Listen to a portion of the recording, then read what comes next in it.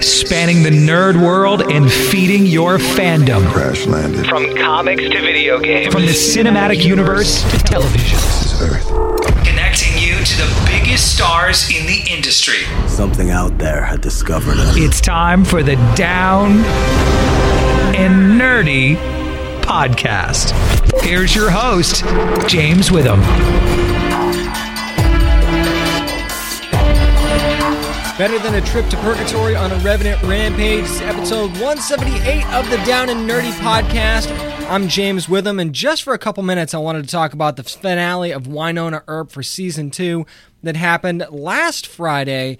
And man, there was just so much going on in that episode, including one of the most badass moments, I think, ever. When you see Wynonna and you see Doc kind of standing one in front of the other in front of the sisters, and you really think that they might face off, and that the only choice is to shoot Wynonna and for Wynonna to shoot Doc, and then the bullet splits and it gets the sisters. I'm like, man, Melanie Scrofano and Tim Rozon just had one of the most badass moments on television in 2017, period. How great was that? And great job by Emily Andros and Bo Smith and everyone involved in the writer's room on that singular moment alone. But this season of Wynonna Earp season 2, while it was a really good season, it was still so hard for me to watch because the first season was so fun, and just follow me on this, it's not a criticism. It was so hard to watch because there was so much more serious stuff, I felt like, in this season, and everything going on with the baby, and is it Doc's or is it not, and when Waverly crosses the line, we don't know if she has Revenant blood either, and everything going on with Way Hot, and them kind of being at odds throughout the season. There was so much serious stuff, and you've fallen in love with these characters through season 1. You just kind of wanted it to be a warm blanket wrapped around you, like, everything's going to be okay. Everything's going to be okay. And then it kind of was at the end. And then, spoiler alert, by the way, at the end, when she says, Mom, I'm like, what? No. So bravo to everyone involved with Wynonna Earp on another successful season. Looking forward to season 3. Hopefully you're looking forward to this week's show. As a matter of fact, we'll have the cast members of Batman Harley Quinn, the animated movie that came out from Warner Brothers in DC this week. That's right, I'll talk to Kevin Conroy, I'll talk to Lauren Lester, who plays Nightwing, I'll talk to Bruce Timm, Paget Brewster, Kevin Michael Richardson, a lot of the cast members of this movie, and we'll break down. I'll even give you my quick spoiler review of that right at the end of the interview, like I did last week with The Tick and Griffin Newman. I'll give you my spoiler-filled thoughts this time on that movie. Speaking of spoilers, I'll have my spoiler-filled review of the Death Note movie from Netflix coming up. What did I think of that? A ton of nerd news and a lot more, so let's get to it. It's what we're reading next on the Down and Nerdy podcast. Hi, this is Griffin Newman from The Tick, and you're listening to the Down and Nerdy podcast. Time to grab your long box, your laptop, your tablet, whatever you're reading on. It's time for What We're Reading, and it's one of those rare Fifth Wednesdays, so not a ton of books coming out, but definitely some good ones. How about this? Image Comics' Black Magic #7, which is written by Greg Rucka. Nicholas Scott does the art. Shiar Arena does the colors, and Jody Wynn does the letters. This has always been one of my favorite series because there's just something about Rowan Black that I love, and just the way that Rucka and Scott portray magic in this book. It's one of those books that doesn't throw magic in your face all the time. You know it's there, you know it can be used, you know what Rowan is capable of if you've been reading this series before, but it's not up there in your face, and I love that it's more of a personal story about Rowan and about Alex and about the other characters involved here. So basically where this issue picks up is there is the group that is kind of investigating, trying to find out what's going on with their, I guess, evildoers is the best way that I could possibly describe them. So they're kind of hot on Rowan's tail, and Rowan has got a lot on her plate. One of the things that I think we're learning in this second arc of Black Magic is that Rowan is kind of burning the candles at both ends at this point. She's got her job as the detective. She's kind of now fully embraced her life as a witch, and she's kind of playing both sides of it and trying to keep it quiet from the folks at the police station too, by the way. So she's really burning the candle at both ends. You see her at one point in this book, and I'm not going to spoil anything, but you see her at one point in this book where she's delaying her police job because of something that has to do with her life as a witch, and it seems like her partner definitely knows something's going on. That much I will say. I won't spoil anything, but you can see that relationship's starting to get strained, and it takes its toll on Rowan. You can just tell that there's this huge weight on her shoulders, but when it comes to Alex, just that relationship, it's so close, and she will do anything. And we know this already, to protect Alex. And if you've been reading the book, you know what happened to Alex in the last issue. So they deal with the fallout from that. And actually just kind of the beginning of dealing with the fallout from what happened to Alex. And again, I won't spoil anything just in case you haven't read the last issue either.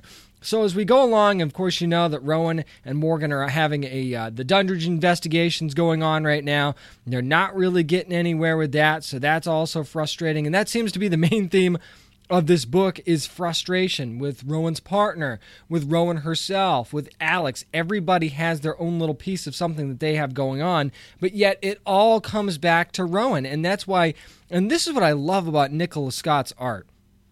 You can see that in Rowan's face at different points of the issue. No matter what she's doing, you can see the raw emotion on her face, and at times that overwhelming emotion on her face. And that's what made Greg Rucka and Nicola Scott so great on the Wonder Woman run. That's what they brought to Diana and Wonder Woman. So you've got another strong female character here in Rowan Black, and it just seems like this combination of Greg Rucka and Nicola Scott know how to bring strong female characters to the forefront and really make you feel for them. But at times they also remind you that, remember, Rowan Black is a strong woman, and she can handle these things, because you see there's a panel with her and Alex where her mood very much changes. And I love that. It's like, okay, yeah, she's going through a lot. You feel bad for her, but remember, she's still Rowan Black, and she can still deal with this. And then as we head towards the end of the book, you find out that, yep, somebody's going to be hot on her trail, and it's going to be very interesting to see how she deals with that. But this book, there's just something about it that ever since the very beginning in the first issue, I've just loved it so much. I always look forward to this book. I love the fact that we get black and white throughout most of the book, unless there's fire, and then you get, or some magic, you get some colors there. But it's just such a gorgeous book to look at. It's such a good story. It almost feels like you're experiencing it more than you're actually reading it, and I think that's one of the best compliments I can pretty much give, beyond the fact that I think Nicola Scott is the best, if not one of the best, the best artist in the business today, period. The detail that she puts into absolutely everything in the books that she works on, I mean, it's almost second to none. She's just so phenomenal, and I know that having talked to him in the past, Greg Rucka would certainly agree with that. This is a pull for me. It always has been, and it probably always will be. I just love Black Magic, and I can't wait to get my hands on the next issue, because I have a feeling that this next issue coming up, issue 8, is going to be where things really, really start to rev up and get super, super interesting. Now, with that being kind of towards the middle of its arc, let's go to something that had its fourth and final issue from Valiant Comics. Of course, it's Rapture number 4, written by Matt Kent. Cafu, Juan Jose Reap, and Francis Portela do the art. Andrew Dahlhaus does the colors, and Dave Sharp does the letters. I won't spoil anything about the conclusion of this book, but of course, you know, you've got Tama, you've got Ninjak, you've got Punk Mambo, and Shadow Man, and of course, they ran into Rex the Razor as well. They're in the dead side, trying to stop Babel from crossing over into the live side. Now, I talked about strong women a couple minutes ago in Black Magic. I love what Matt Kent is doing with Tama, the Geomancer, in the story. They are really building her up to not only be a very important character going forward in the Valiant universe, but they're also building her up to be this strong female character at such a young age. The way that she almost seamlessly seems to be able to go through and solve the things that need to be solved, and just know, based on the book of the Geomancer, what she needs to do, and she has no fear, and she just does what needs to be done. It's almost second nature to her already at such a young age, and it's so, so important to see that. But of course, we also have Shadow Man. This book is very centered around Shadow Man and Jack, and their relationship actually is very, very important in this story. And of course, you've got the battle of, does Shadow Man want to give up his Loa? Does he not? Is Babel going to help him? Is he not? Well, we know he's not, because he is the main antagonist in the story. But Shadow Man is so desperate to be free. And we've known that for a while. If you read Valiant, you know that Shadow Man's desperate to be free, and that's kind of where the last issue left off. And we deal with the decision that he makes is the huge basis of this fourth issue. And again, without spoiling anything, it's really hard for me to tell you a whole lot of details on this book, but just know that it very much centers around the decisions that Shadow Man makes and how much Tama just grows up throughout this 4-issue arc. I mean, she already has had a lot of heavy stuff on her plate anyway. So this is definitely something that she can handle, but there's a point where it gets next level for her, and she just doesn't miss a beat, and I love that. Now, there is an epic, unbelievable action sequence in the middle of this book. It is a battle that you kind of probably hoped would happen if you were reading this series anyway. You were kind of hoping with the Shadow Man and Babel back and forth that you would get this, and again, I want to shout it so bad and just tell you what it is, but I don't want to spoil this book for you because I want you to see it for yourself. The battle that you wanted to happen in issue 3 happens in issue 4. So if you're already reading this book, that much I can tell you. And, of course, Ninjak plays a very important role in this, and how things progress towards the end of this book and the finale. We do get a nice conclusion to this arc, which I love. They don't leave you hanging, but at the same time, one thing Valiant does so well with their books, and I'm going to call this a main story arc. It's not really a huge group arc, but it kind of is, because we are told by one of the characters that another character is going to be very, very important in saving lives going forward. So you can tell that this will definitely have repercussions past this 4-issue arc. But Valiant does so well is connect everything that they do without making it seem forced. It's like, okay, they have the option to go back and reference what happened in Rapture, or they don't. And at any point, they can pull this out and say, hey, remember what happened here? Well, because of what happened in Rapture, that's important now. I just love the fact that they can go to these things when they want to, or they cannot. The choice is theirs. And they tied up the loose ends in this absolutely perfectly. And I will say this. There is the very last page of this book. It just hit, as the kids say, it hits you in the feels. This one hit me right in the feels because it is such an innocent moment at the end of such a serious, the world might end story. And the fact that everybody involved, Matt Kent and the editors, Warren Simons, everybody involved decided to circle back to this and have that moment. And I'm not spoiling it because I want you to see it and experience it if you've been reading this book. It's just such a touching moment at the end of the book, and it really makes you like a certain character even more. So Valiant, another home run on a limited run series. Just beautiful art throughout, everyone involved in the art. That's just Valiant now. I just expect great art from Valiant at this point. I don't open a Valiant book and think I'm not going to get good art. And Matt Kent kind of becoming the architect of the Valiant Comics universe, another amazing job weaving so many different characters and just making them work seamlessly. This is another pull for me. It's a fifth Wednesday, but it's been a good fifth Wednesday because a couple of great books came out this week. That'll do it for what we're reading. Up next, my spoiler-filled review of the Death Note movie is here on the Down and Nerdy podcast. This is Warren Simons, the editor-in-chief of Valiant Comics, and you're listening to the Down and Nerdy podcast. Just in time for back to school. Grab your notebooks, boys and girls, but be careful what name you write in it because it's time for my spoiler-filled review of Death Note on Netflix. Of course, it is the adaptation of the anime and the manga series that's been going on for a long time now, and I just want to put this right out there before I start with this review. I'm not going to address the casting controversy. We've talked about casting controversies and whitewashing controversies on the show many, many times before. You can go back and find out my opinion on what those are in past shows, so I don't want to bog this review down with that. I'm also not going to talk about the source material. I'm not going to talk about how close it is to the source material because I purposely avoided that because I wanted to give this review just as a standalone movie that was on Netflix that was based on a comic or a manga or an anime, whatever you're a fan of Death Note. Plus, when the creators gave their seal of approval,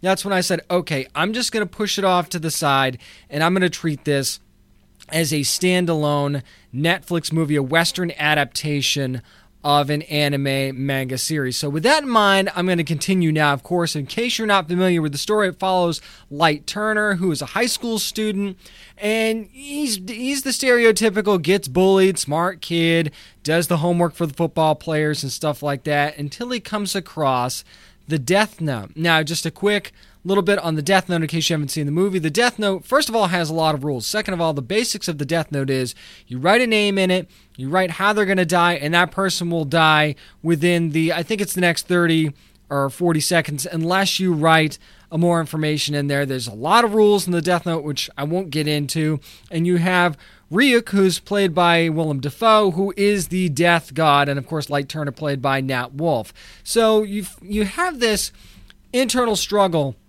with Light and what he wants to use the Death Note for, and then you enter Mia, who ends up being his girlfriend, Mia Sutton, who's played by Margaret Qualley, and they have this, okay, let's use the book for good. Let's kill all the rapists and the child molesters and murderers and terrorists and stuff like that. So they think they're doing it for good, and actually Light Turner uses the book. One of the first times he uses it is to avenge the death of his mother from a gangster who sort of had the right connections, and his family was rich, and he walked, so no one ever suffered for the murder of his mother. So that's how he used it one of the first times. The first time was to get rid of a bully. The second time was to get rid of someone who had murdered his mother. So then that enters his father, James Turner, who is a police officer, which I thought, okay, kind of predictable a little bit, so you kind of see where that's going to go eventually once the investigation kind of starts. Now, one thing that kind of rubbed me the wrong way about this, and again, comment on this if you're listening and tell me if this is part of the source material. Once Light and Mia sort of get in there, what they think is a rightful killing spree, I guess is the best way I can put it, they give what they're doing a name, so they make the victims write the name Kira in Japanese because they want to give it a name. They want people to know that they're doing this for the side of right, or that they're doing this for the right cause. And I kind of had a problem like that. I'm like, really? Because right there, that's a red flag of, you guys are going to get caught. It's like, really, guys? But then I thought about it. I'm like, okay, these are high school students that we're talking about. So you're already talking about not the, even if they're smart high school students, which Light is, it's not necessarily, they're not going to make the right decisions because they are teenagers. So once I thought about it, I kind of let that go. So once that goes through, of course, there's an eventual investigation, and you bring in the mysterious L, who's played by Lakeith Stanfield, who did a wonderful job, by the way. We find out he is this detective that's been bred since he was younger to be a great detective, and that was one of the kind of twists in the movie that you find out when he finally tries to get him out of the way a little bit later on. And then you have the eventual investigation. Well, the FBI is getting on our tail, so now we have to think about getting rid of them. And it just kind of snowballs out of control. And then you have their relationship, meaning Light and Mia's, also spiraling out of control because they have very, very different views on what to do. And as I'm going through this movie, all I can think is, man, if they had just slowed this down a little bit and focused in more on the very, very beginning of him getting the Death Note, I think that would have been better. And again, as someone who's not familiar with the source material, I just felt like throughout this entire movie, once you got past that initial wave, it's like, man, they just seem to be rushing to get right in the middle of something. As a matter of fact, there's a part in the movie where Light and Mia first get together and they first start their quest, as it were, where it's almost like it's there's in those old romantic comedies or in comedies in the 80s when two people finally get together and you have that scene where they have sex, and then there's this musical montage of them like getting ice cream together and running through parks and laughing, but you can't hear the laugh because the music is playing. They did that, but it was for them picking people that they wanted to kill. And I'm thinking, so you're fast forwarding this movie with a musical montage of the boyfriend and the girlfriend just sort of going through this killing spree sort of thing. So it just felt like you didn't need to rush. There were so many things that you could have focused on. And you certainly could have given us more Ryuk from Willem Dafoe, who is awesome. And Jason Lyles as well, by the way, who was the guy in the suit who did the actual movements of Ryuk, who actually, if we want to get into that for a second, I thought the look was really cool. I thought it looked practical. We never really got an up-close, really, really good look at Ryuk. We did maybe a couple of times, but not floor to ceiling.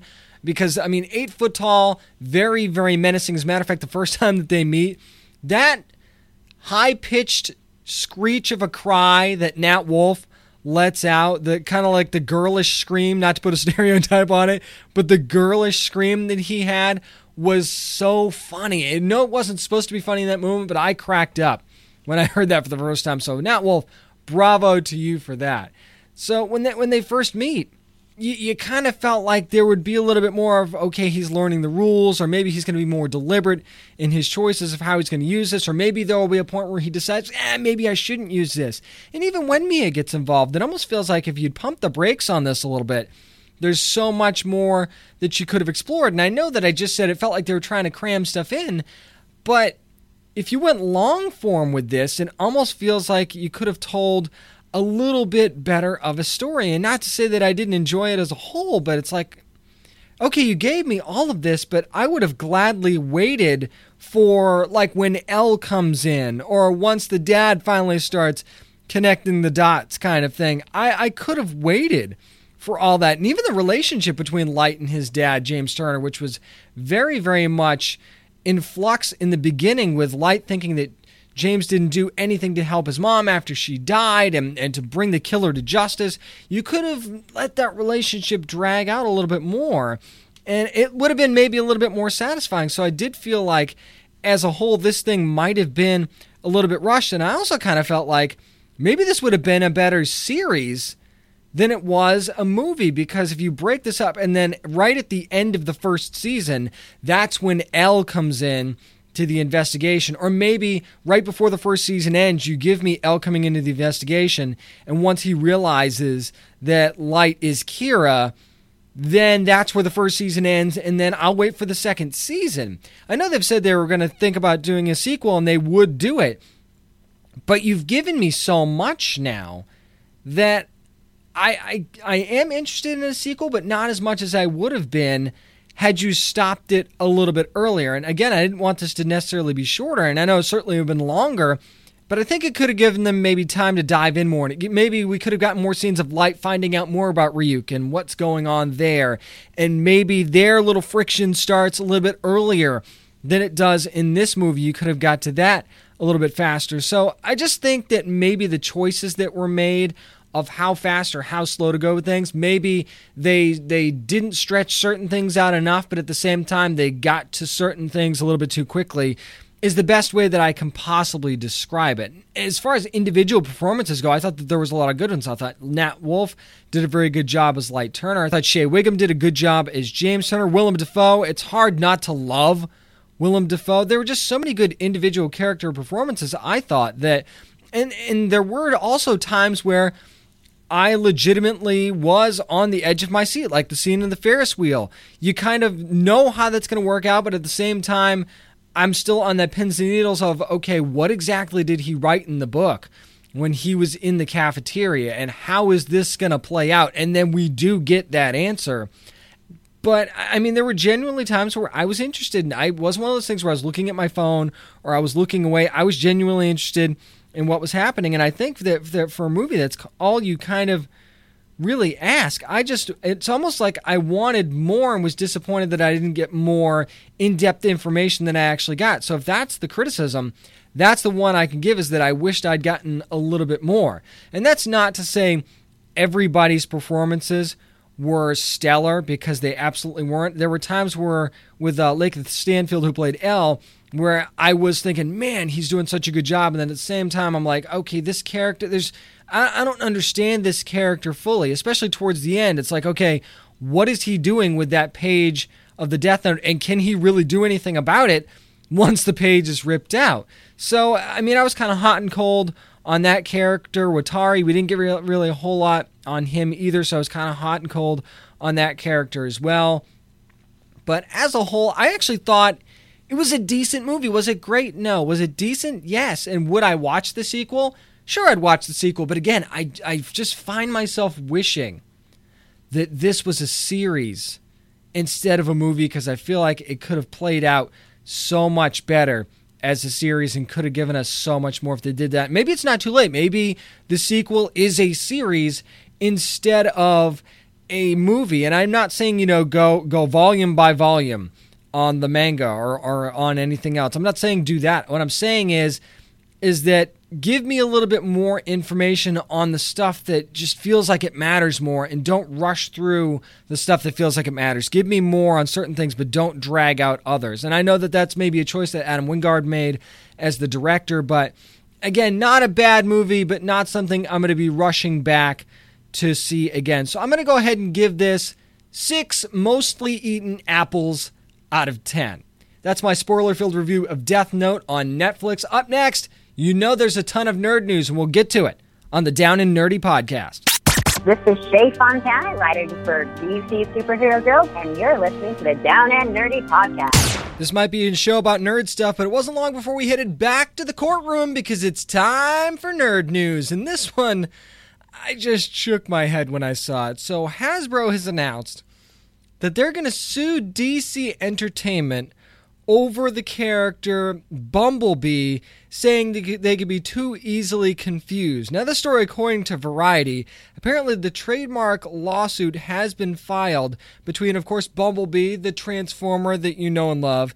And in case you didn't know, by the way, DC's Superhero Girls also has a shrinking character called Bumblebee as well. Now, this would also try and block the sale of Bumblebee toys for DC Superhero Girls and everything. Now, let me ask you this.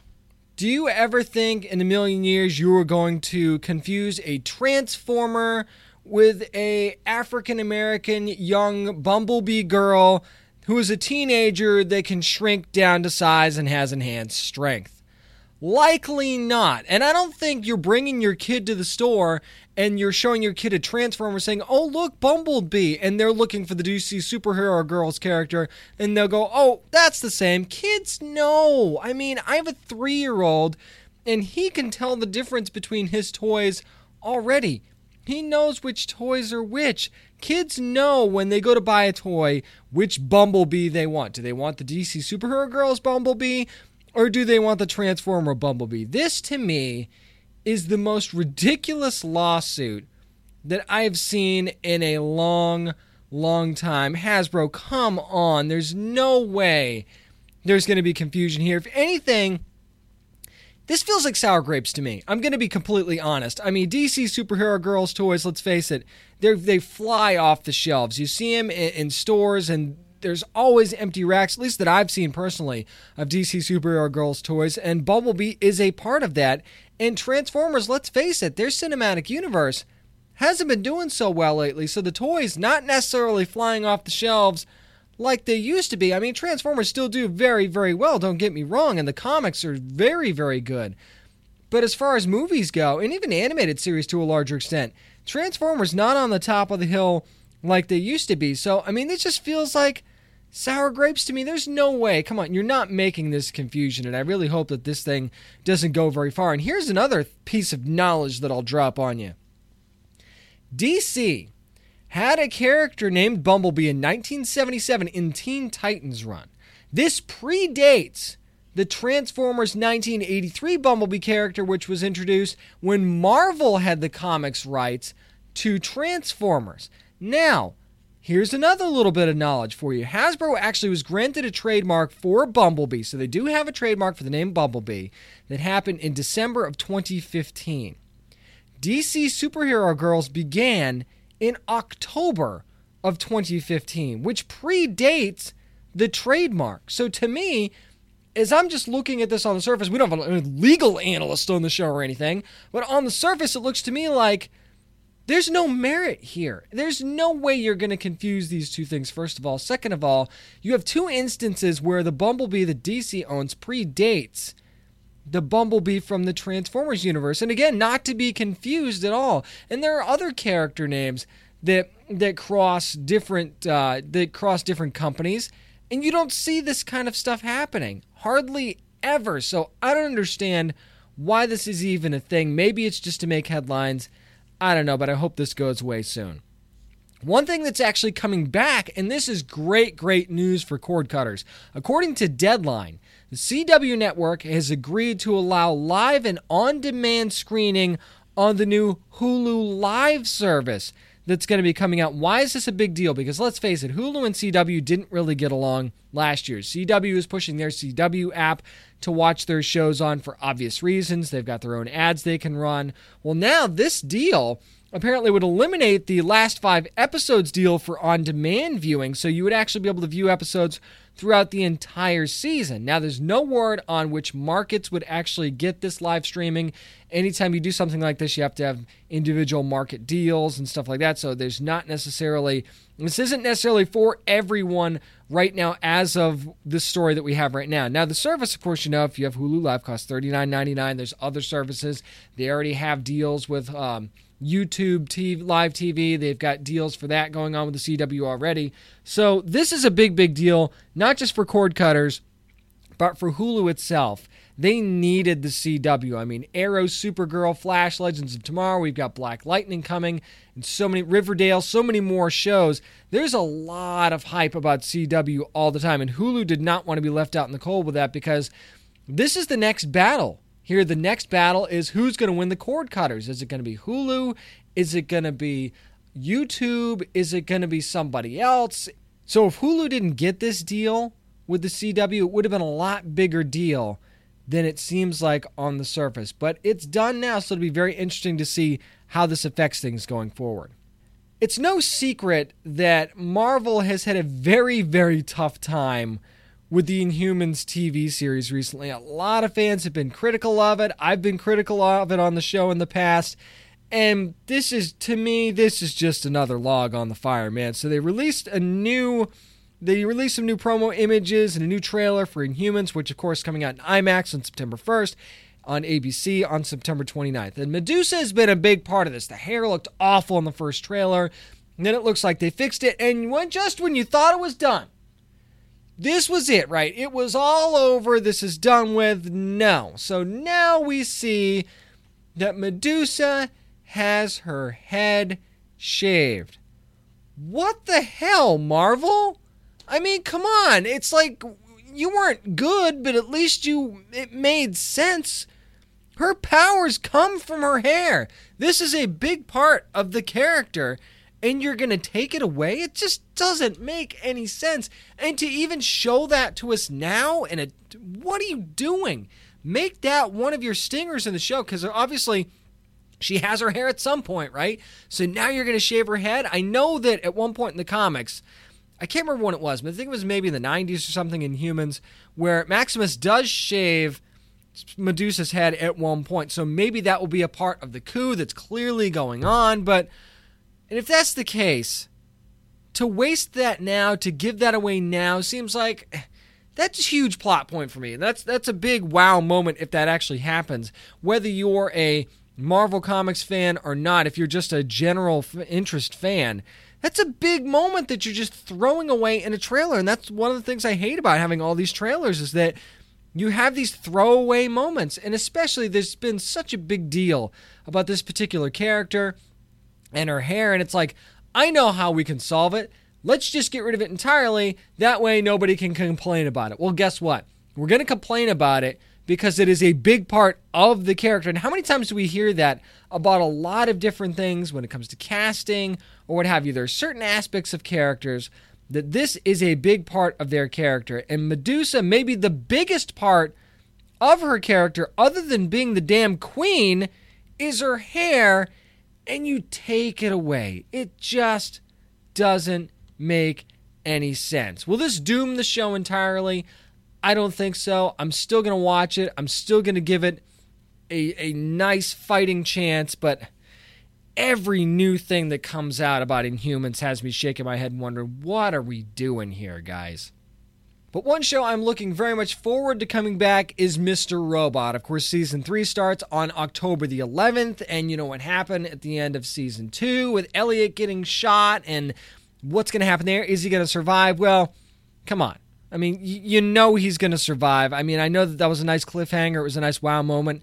But, I mean, really, where would the show be without him? So we see this new trailer that came out from the Hollywood Reporter first, and it looks like people are starting to become aware, like Angela's kind of becoming aware that Elliot is two people. This split personality thing is the real deal. It looks like more than just a couple of people are starting to become aware of this. Is starting to become more public knowledge. So how does that get dealt with going forward? And, of course, we see the war between Elliot and Mr. Robot really, it looks like it's going to start to ramp up even more than it was. I mean, I say that, and maybe your response is it wasn't ramped up before, because it really sure as hell looked like it in Season 2 that it was ramped up. Well, this almost feels like we're building to a conclusion between this battle between Elliot and Mr. Robot. And even in this teaser trailer, I'm kind of getting the feeling that somebody wins that battle coming up in Season 3. Where they go from there, I'm not sure. It also has to do a lot with what happens with Stage 2, and does that get stopped? Does E-Corp actually come down? And then you have the extra added little nugget of the FBI closing in. They had Darlene in Season 2, remember? And now we have the whole Dark Army versus F Society. It looks like the Dark Army has fully turned on F Society now and starting to pick them off one by one. So there's so many you don't know what's going to happen moments that lead up to this Season 3 premiere. And then you get towards the end of the trailer. And this stood out to me. I don't know if this stood out to anybody else, but it stood out to me. What in the hell is Elliot doing coming out of the E-Corp building? Did you notice that? It looked like he was actually coming out of the E-Corp building. I don't know if he was going up there to visit Angela or what's going on, but you see the protesters out front. Something there just seems like that is going to be a big moment coming up in Season 3, because that's who you're fighting against at the end of the day, and that's who you're trying to take down. What was he doing there, and does he have an angle that he's going to be working on his own now, and is that Mr. Robot, or is it Elliot? That is the constant question, and hopefully we will get those answers, at least some of them, coming up in the Season 3 premiere on October the 11th. Finally, let's talk about the Shazam movie, which is starting pre-production. Of course, we're looking at a 2019 release date. We already have Dwayne "The Rock" Johnson as Black Adam, and now we know something that I think is very, very smart. According to Collider, they will not use CG and they will not use digital de-aging for a Billy Batson. They will have a young character that will be cast in that role for this movie. So you're going to have Shazam and you're going to have Billy Batson. That is a very, very smart move, because how much criticism has there been, no matter how good the effects are, on the CG characters and aging or changing a character with CG?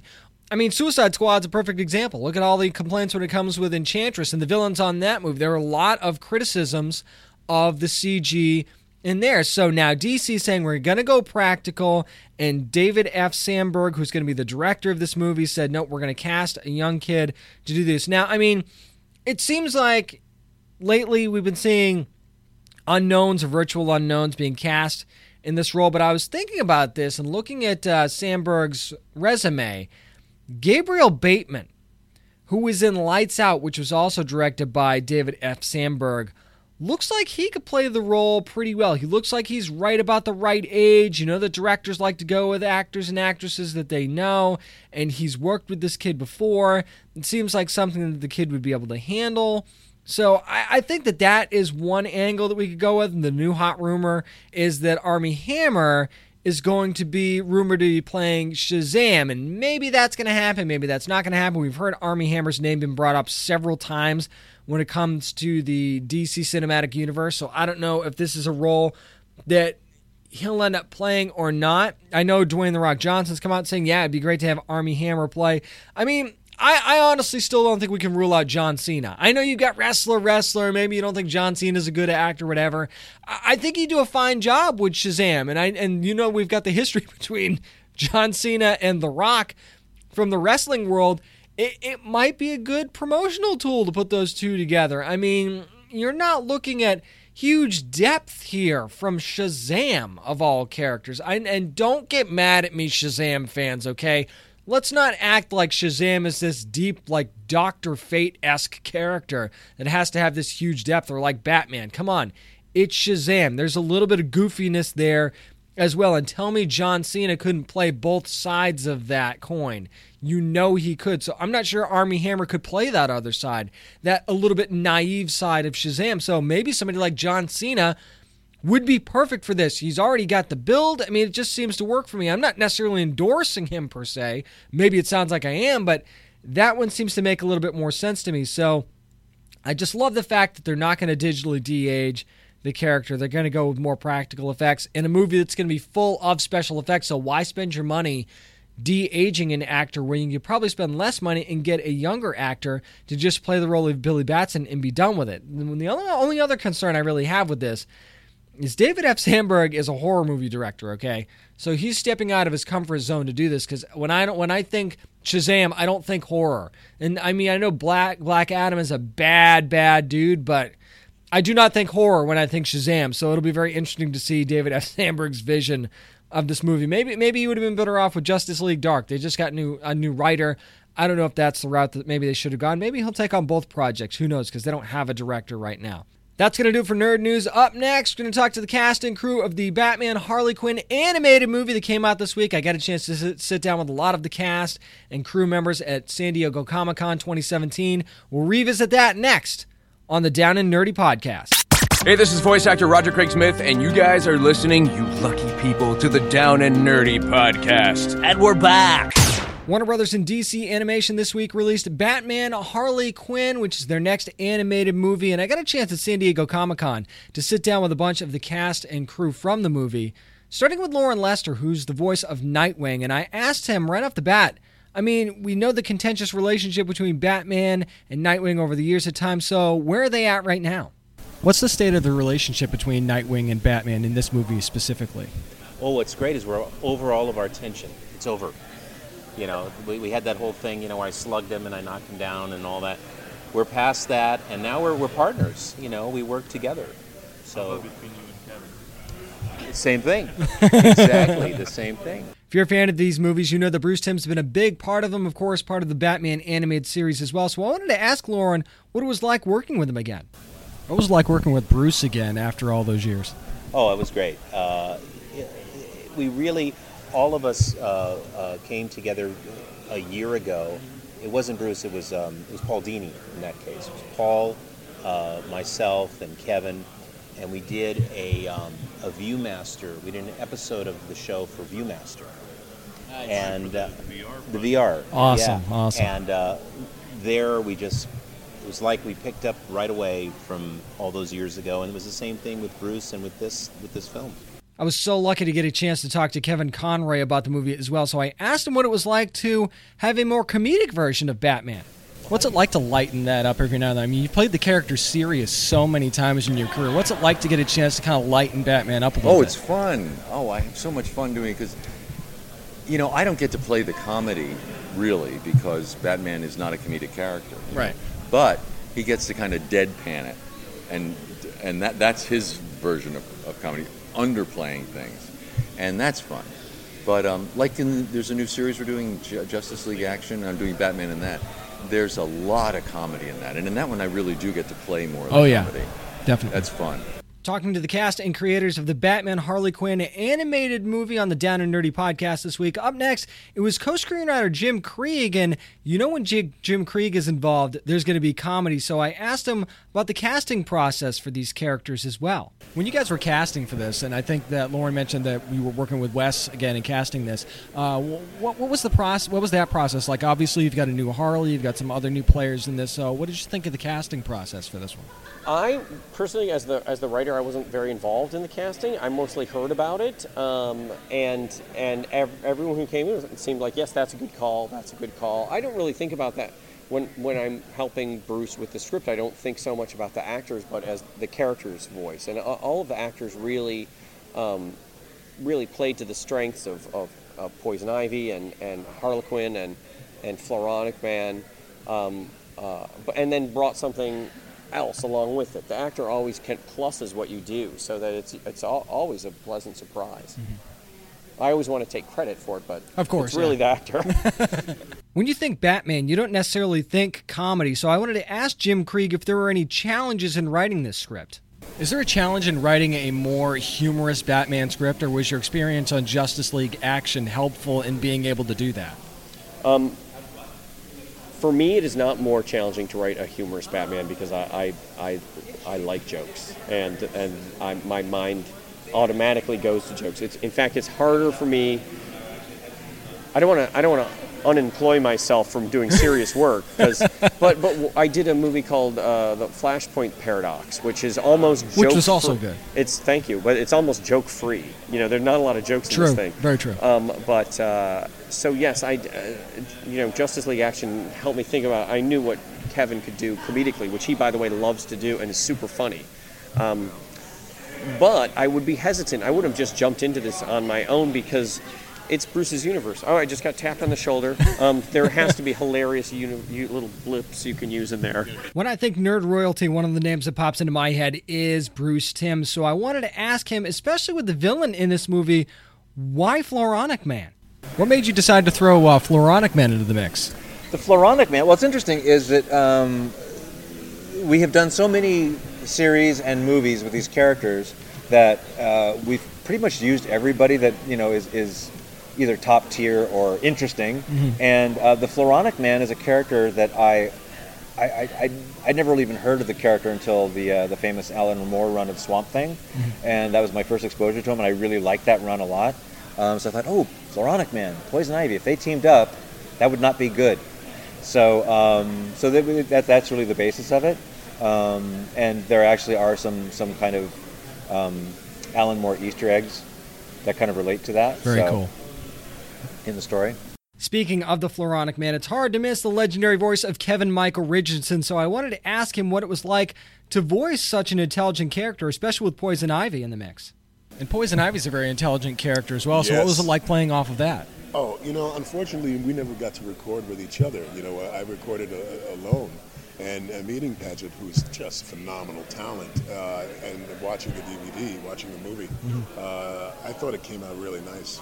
I thought it, they're both green based, right? They're both in the plants. So I'm wondering about what the real alternative is. Why they want to wipe out humanity? Do they want to grow a bunch of Kush?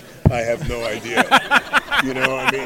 Maybe not. No, maybe not. Yeah, I'm part of the plot. I'm like, okay. Think that was ever. I apologize, DC. Hey, to each his own. If you had to race to Google to find out who Floronic Man was, I'm sure you weren't alone. I wanted to ask Kevin Michael Richardson about playing such an unknown character. Well, when you get to play a character like Floronic Man that has almost no history that anybody even knows about in the mainstream, does it make you feel like, all right, I can really put my stamp on this character then? Yeah. It feels. I felt like I have, and if I was asked to return to play him, I'd do it in a heartbeat. I really love playing him. He was good. I liked playing him. Finally, I got a chance to talk to the amazing Padgett Brewster, who does such a wonderful job as Poison Ivy in the movie. And I wanted to ask her, as she was going through her research, what intrigued her about Poison Ivy? What aspect of Poison Ivy's character kind of intrigued you the most when you were doing that research? This sounds very bad, what I'm about to say. I understand why she wants to do what she wants to do. I believe in her mission. Do I want to murder everyone on Earth? No. Right. But when she says, look at what mankind has done to the Earth, we need to return the Earth to what it was purely before what is essentially, we're a cancerous species. Like, we have grown. There's too many human beings on Earth. That doesn't mean I want everyone to die. I think the other side of humanity, we consume too much, we create a lot of garbage, but we're also such an advanced species because of what we provide and create and do for each other. Right. So love and art and creativity and music and caring for each other is the reason why we should survive as a species. So that's, even though Harley Quinn is crazy out of her mind, she's right to want to protect even Poison Ivy, who's going to kill everybody because she believes in her mission. She doesn't want to kill Harley Quinn, but they're both right. So it is a little scary to say. I am passionate about what Poison Ivy believes in, because I also believe in that, but I also believe in what Harley Quinn believes in in this situation. So is that the duality of human? I don't know, but we are hurting the earth, so I get it. Oh, wow, I talk a lot. I'm so sorry. It's good. Oh, jeez, all right. It was so great to get a chance to talk to Kevin Conroy, Bruce Timm, and most everyone that was involved in the Batman Harley Quinn movie. And just really quickly, my quick spoiler-filled review of the movie.